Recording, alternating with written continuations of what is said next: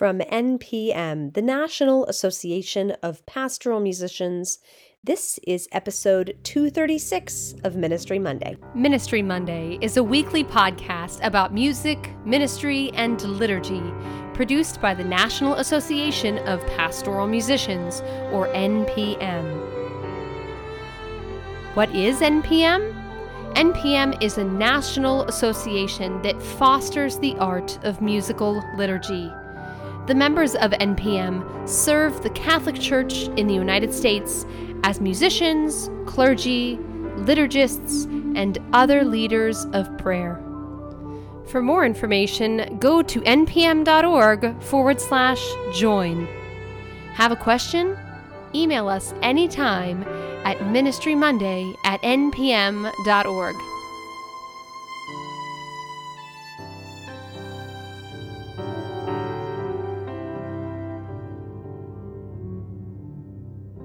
Hello and welcome to Ministry Monday. I am your host, Amanda Bruce. If you haven't done so yet, please subscribe to Ministry Monday wherever you listen to podcasts each week, and thank you for joining us today.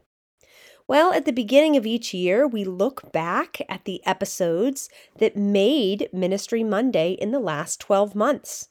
We have had several popular episodes in 2023, but one of them stood out from the rest.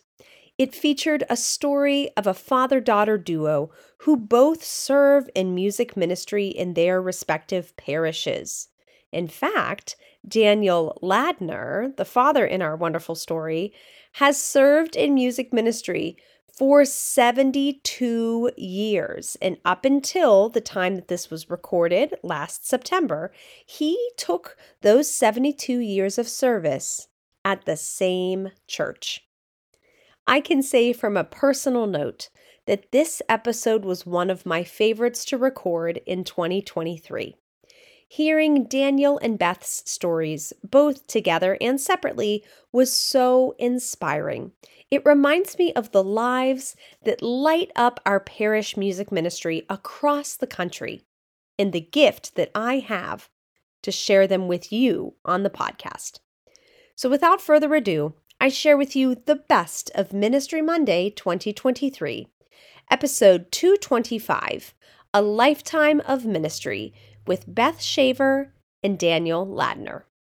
Today, we get the chance to hear both Beth and Dan's stories in music ministry and, coincidentally, the impact that NPM has had in their lives. And on an editorial note, I want to share that when I invited Beth and Dan to speak on the podcast today, I truly had no idea how much of an impact NPM did have in their lives. And while you hear that today, I want to mention that this episode is not sponsored by NPM conventions and educational opportunities, although it is remarkable how much they have made an impact in their lives. Today on Ministry Monday, I am speaking to Beth Shaver and Dan Ladner. Hi, Beth and Dan. How are you? Hi, Amanda. I'm doing great. How are you today? I'm doing very well. Thank you both for chatting with me today. So today we are going to be talking to both you, Beth and Dan, because you both have been working in music ministry. Now, Dan, how long have you been a music minister? 72 years. Wow, that's wonderful. Well, I started playing the organ in church for the low masses when I was 14, a freshman in high school, and I've been playing ever since. Wow, that's wonderful. Now, was it in the same city the entire time, or did you move at any point? No, it's the same city, same church, all 72 years. Same church? Yes. Oh my goodness. Wow, that's incredible. Did you have any formal training? I did not. I had piano lessons, of course, and then my piano teacher thought I was advanced enough, and she recommended to the pastor that I start working on the church organ, and he okayed that, and it came very easy to me. So I have never had any organ lessons at all. Wow. And That's just incredible. Now, we'll speak a little bit more about your time in music ministry, Dan. But Beth, how many years have you been in music ministry? I started in the military. My husband was in the Air Force, and my first job was at Aviano Air Base in 2001. And we were stationed there for 6 years before moving here to Blacksburg. So I've been in it nearly 20 years, in this position for 12 here at St. Mary's in Blacksburg. And listeners, I should mention that Beth and Dan are father and daughter, correct? Yes. Correct. So Dan, growing up, did you encourage Beth to join music ministry?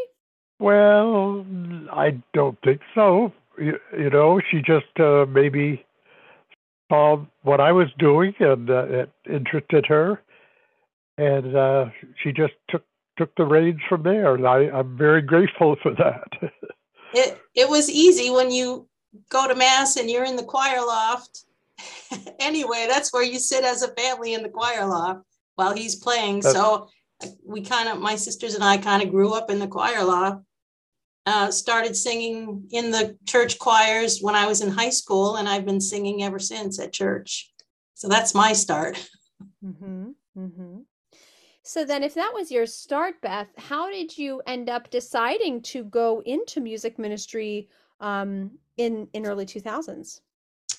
Again, I started in the military base chapels, just kind of out of a need. They were looking for people to serve in all different capacities, and I started with children's liturgy of the word, and then taught a high school class, and then I devoted most of my time to music in the military, just because, the need is so great and the turnover was so great. So everywhere we were stationed, that's where I served in music ministry. Nice. Wow. Okay. Well, Dan, let's talk a little bit about more in your time in music ministry. In your time in music ministry, as you already alluded, you have seen a lot of change in the Catholic Church in the last I have 72 indeed. years. I have Yes. indeed. Yeah. Yes. And so, how were you involved? You mentioned low masses. How were you involved before and then after the Second Vatican Council? Oh, that's very interesting. I also, when I was playing the organ for the low masses, we were able to sing hymns in English. And then, of course, after Vatican II, the high mass, we could sing in English. So that was a big change. And I sang in the what we call the senior choir all 4 years of high school as well. And of course, I learned Latin by rote, and singing with that choir gave me a lot of experience and confidence, I think, in my pursuit, which happened later on. So, in your time in 72 years, are there any particular memories or liturgies that really stick out to you that made an impact in your music ministry? Oh, I can't think of any one big thing. No, I really can't. There's so many changes. I Mm-hmm. can't narrow it down. Mm-hmm. Mm-hmm. Yes. So, I, how did you? Yes. Oh, go ahead. well, I was going to say the introduction to folk masses by the younger people in the parish. That was quite a change too, because we had never had that kind of music in the church before Vatican II. So that was a big change. I can wasn't imagine. involved, but just Mm-hmm. as a listener. Mm-hmm. Yes, absolutely. And so, going into that time, into the post-Vatican II, the folk mass genre, those, the music is so shifting, right? It's changing so much. What were some of the ways that you found formation and education in this new chapter of the Catholic Church and music ministry? What were some of the things that you depended on for formation? Well, this is a good plug for Pastoral Musicians Association, because I started attending summer workshops that they offered, and my pastor was very supportive. in helping me financially to go to the conventions, both the regional and some national conventions as well. And that was certainly mind blowing and inspirational to me. And I was able to carry a lot of what I learned back to my local parish. In your 72 years, were you a choir director? Were you an organist? What were some of the hats that you wore, if you will? Well, the console faced the choir, so I was able to play and conduct at the same time. And I had first seen that done when I was in college in Boston at St. Cecilia's Church, and I had never seen that before. So when I left Boston University, I brought that idea back home, and that's when I started. That's when I was hired as full-time organist in my church and choir director. Mm-hmm. Okay. And how long did you My have that? predecessor had chosen that time to retire, so they asked me if I would step in and do it with my past experience. So I learned as I progressed, and the years just slipped by. And how many years was that in the end? I mean, you said 72, but how many years were you the director officially? Let's see, that'd be 68. I was a freshman in college. Okay. Now, Beth, we talked a little bit about Daniel's formation. What were some of the things that you have found and still find as a support for your education in pastoral music? Oh, I would say definitely NPM and the resources available through NPM. I read everything I can get my hands on. A lot of it is planning with the pastor and working one-on-one with the pastors I've been fortunate enough to work with through the years. I just love it. I mean, the more I do, the more I learn, and the more the ministry is just a blessing in my life. So it's pretty much learn as I go. I would say, Daniel, that's probably the case for you as well, given all the major changes you went through. I think that's true. That's true. You learn as you go along, and you, like I said, after learning so many things from the pastoral musicians workshops and conventions, and you bring that back home and introduce it to your choir and your congregation. And that's the thing I think that motivated me as much as anything. Trying new things. I attended a summertime workshop in Massachusetts that was sponsored by Alexander Peliquin, a composer and organist at the cathedral in Providence, Rhode Island. It was the first time I had been to one of these workshops, and I was really, really pleased with what I picked up there.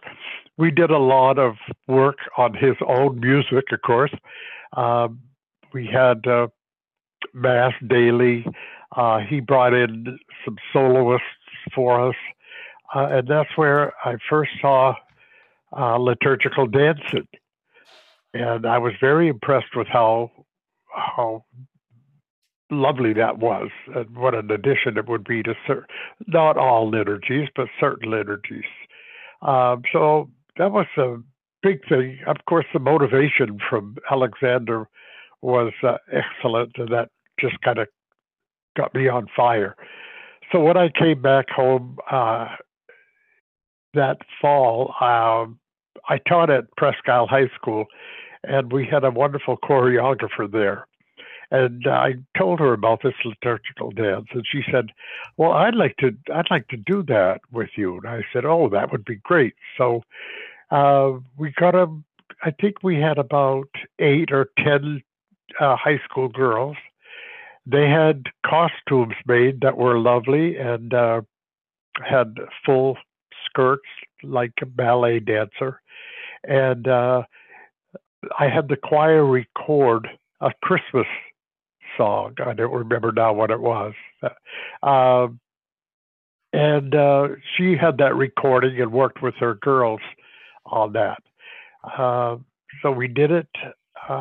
that Christmas Eve that year, and it was very well received by everyone. So I think I did it again at Easter for the Easter Vigil or the Easter morning Mass.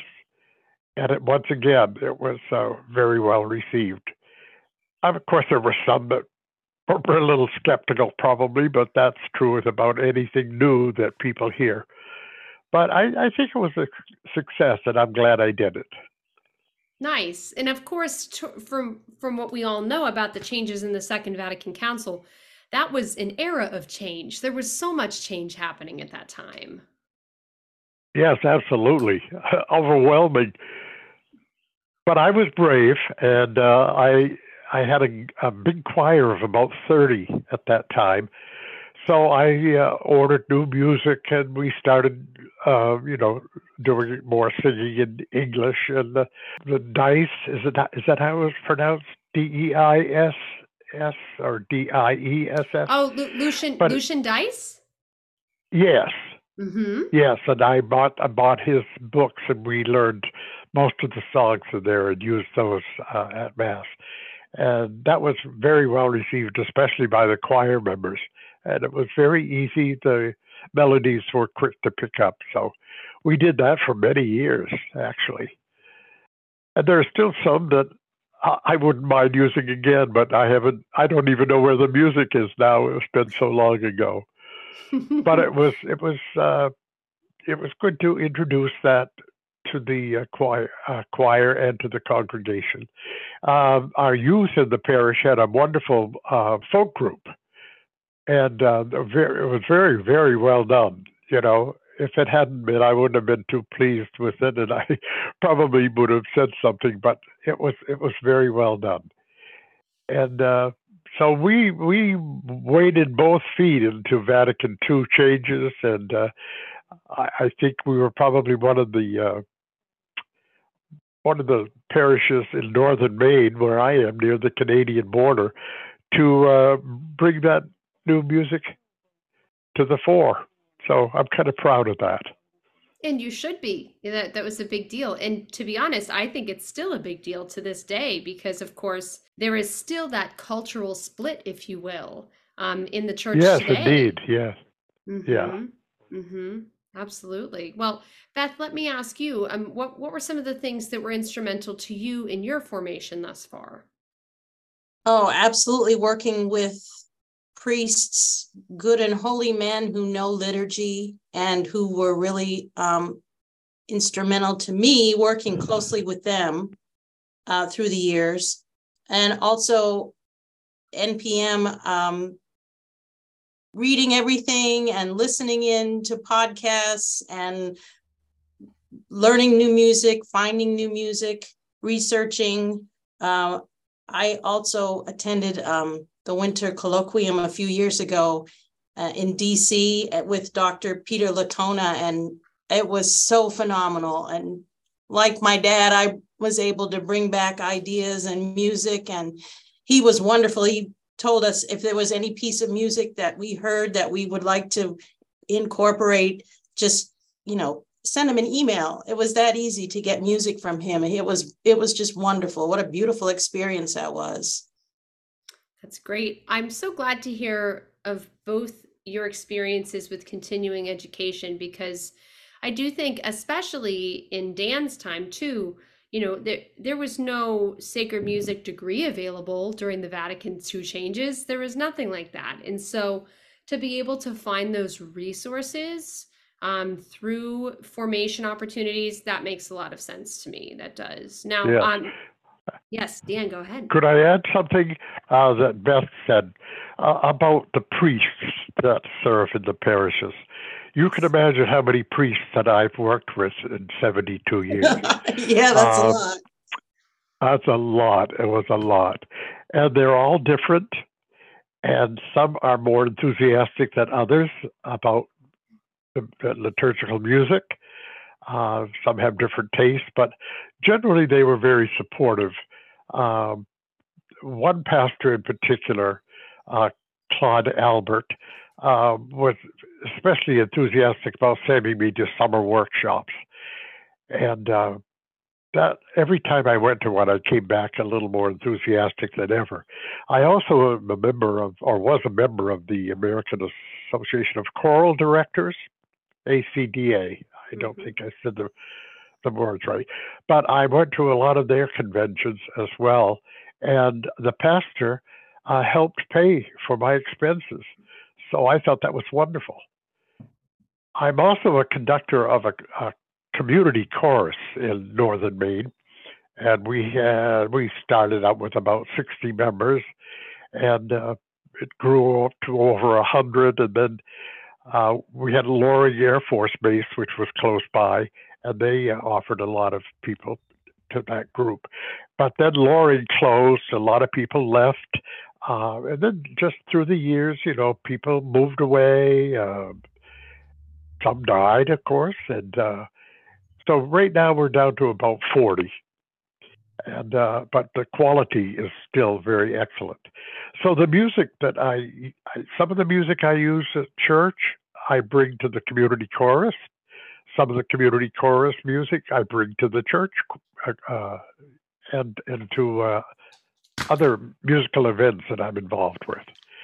So anyway, I just wanted to mention and add to what Beth said about the priests and how important a role they play in the music, even if it's just support and encouragement. And another nice thing I always take away from these conventions and workshops is that I feel like I have a clue and our community is on the right path, and we're doing what we're supposed to be doing as Vatican II Church. And that's always satisfying to know that, what we're doing and how we're celebrating is in line and a unified church. It's beautiful. Mm-hmm. Absolutely. Yes, indeed. I agree with you, Beth. Very important. And to know that you're always doing the right thing. The National Pastoral Musicians monthly magazine was also very helpful to me in so many ways. I love the articles and the suggestions for music and, what's going on in the world in the Catholic Church. Very helpful. Now, Dan, in your 72 years in music ministry, have you found that throughout that time you not only, of course, ministered to others, but did you ever feel that you were ministered to yourself? Oh, I think so. I would like to think so. And and you don't get much feedback from the parishioners, I find. I'm upstairs in a balcony, and when Mass is over and after our recessional, people have gone. So I don't get much feedback. And I kind of missed that. So in my own mind and heart, I had to think, yes, what we're doing is nice and beautiful, and I hope it's reaching people's hearts. And you have to tell yourself that, yeah, we're doing the right thing, and we're reaching the people. I hope I did that. Mm-hmm. I hope I'm still doing that. And I have a feeling that you are. I do. I hope so. Beth, what about you, Beth? Same question. Oh, it's easy to get caught up in kind of routine. Every week you feel like you're just switching out the songs. And like my dad said, you don't really hear feedback a lot. There's one instance back at Aviano Air Base when the Bosnian conflict was going on. And we had it was a regular Sunday Mass, and we had some people who were in Bosnia, and they came for a weekend just to kind of get away for a weekend, and they spent it at Aviano. And after the Mass, this young woman came to me and she said, "This was so beautiful. And you sang 'Be Not Afraid.' And I want you to know that we've been having Mass on the sly in a bombed out building. We're not allowed to have Mass or celebrate anything while we're there in this war zone.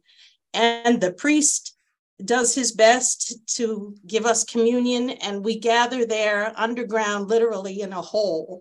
And she said, just to be together and to be free to celebrate with the community, it just means the world. And that stayed with me ever since. I get emotional when I think about it, but one song can change somebody and touch somebody. You just never know. That's so well powerful. said, Beth. Yeah.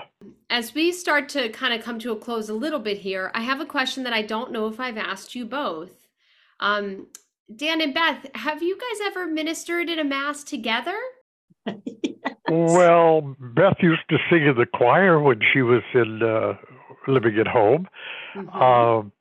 And whenever she visits Presque Isle, I have her sing solos during the liturgy. And that's always a big pleasure for me. So, and I hope she'll do that again when she comes on her next visit. Oh, absolutely. Okay. Pencil that in, Beth. Okay, I'm penciled in. Okay. Oh, that's wonderful. I think that it's so nice that you both can do music ministry together when you can. What a gift. And Dan, what a gift for you to also still continue to lead an example after so many years for everyone listening, not just Beth. I hope so. Thank you very much. It's been a wonderful career. And this interview has caused me to think back a lot about the early days when I was a boy and how it started up through taking over what we called the senior choir of adults. That was a big step in my career. And I was so glad that they accepted me because I was a very young man in my teens still and early 20s when I started. So anyway, that was, I'm very grateful for all of that. Well, thank you for how many years again? 72 years? 72 years in the same church, yes. Wow. Oh my In the goodness. same church. Wow. Well, I thank you. I think that might hold a record in Maine, but I'm not sure about that.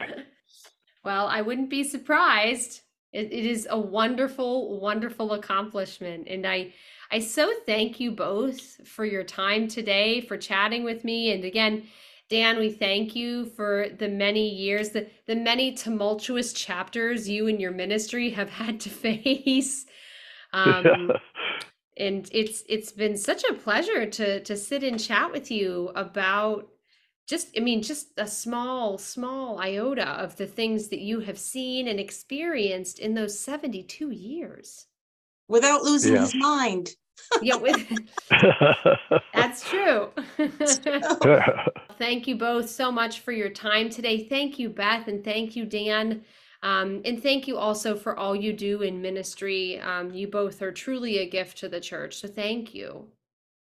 Thank you, and it's been a pleasure. Thank you.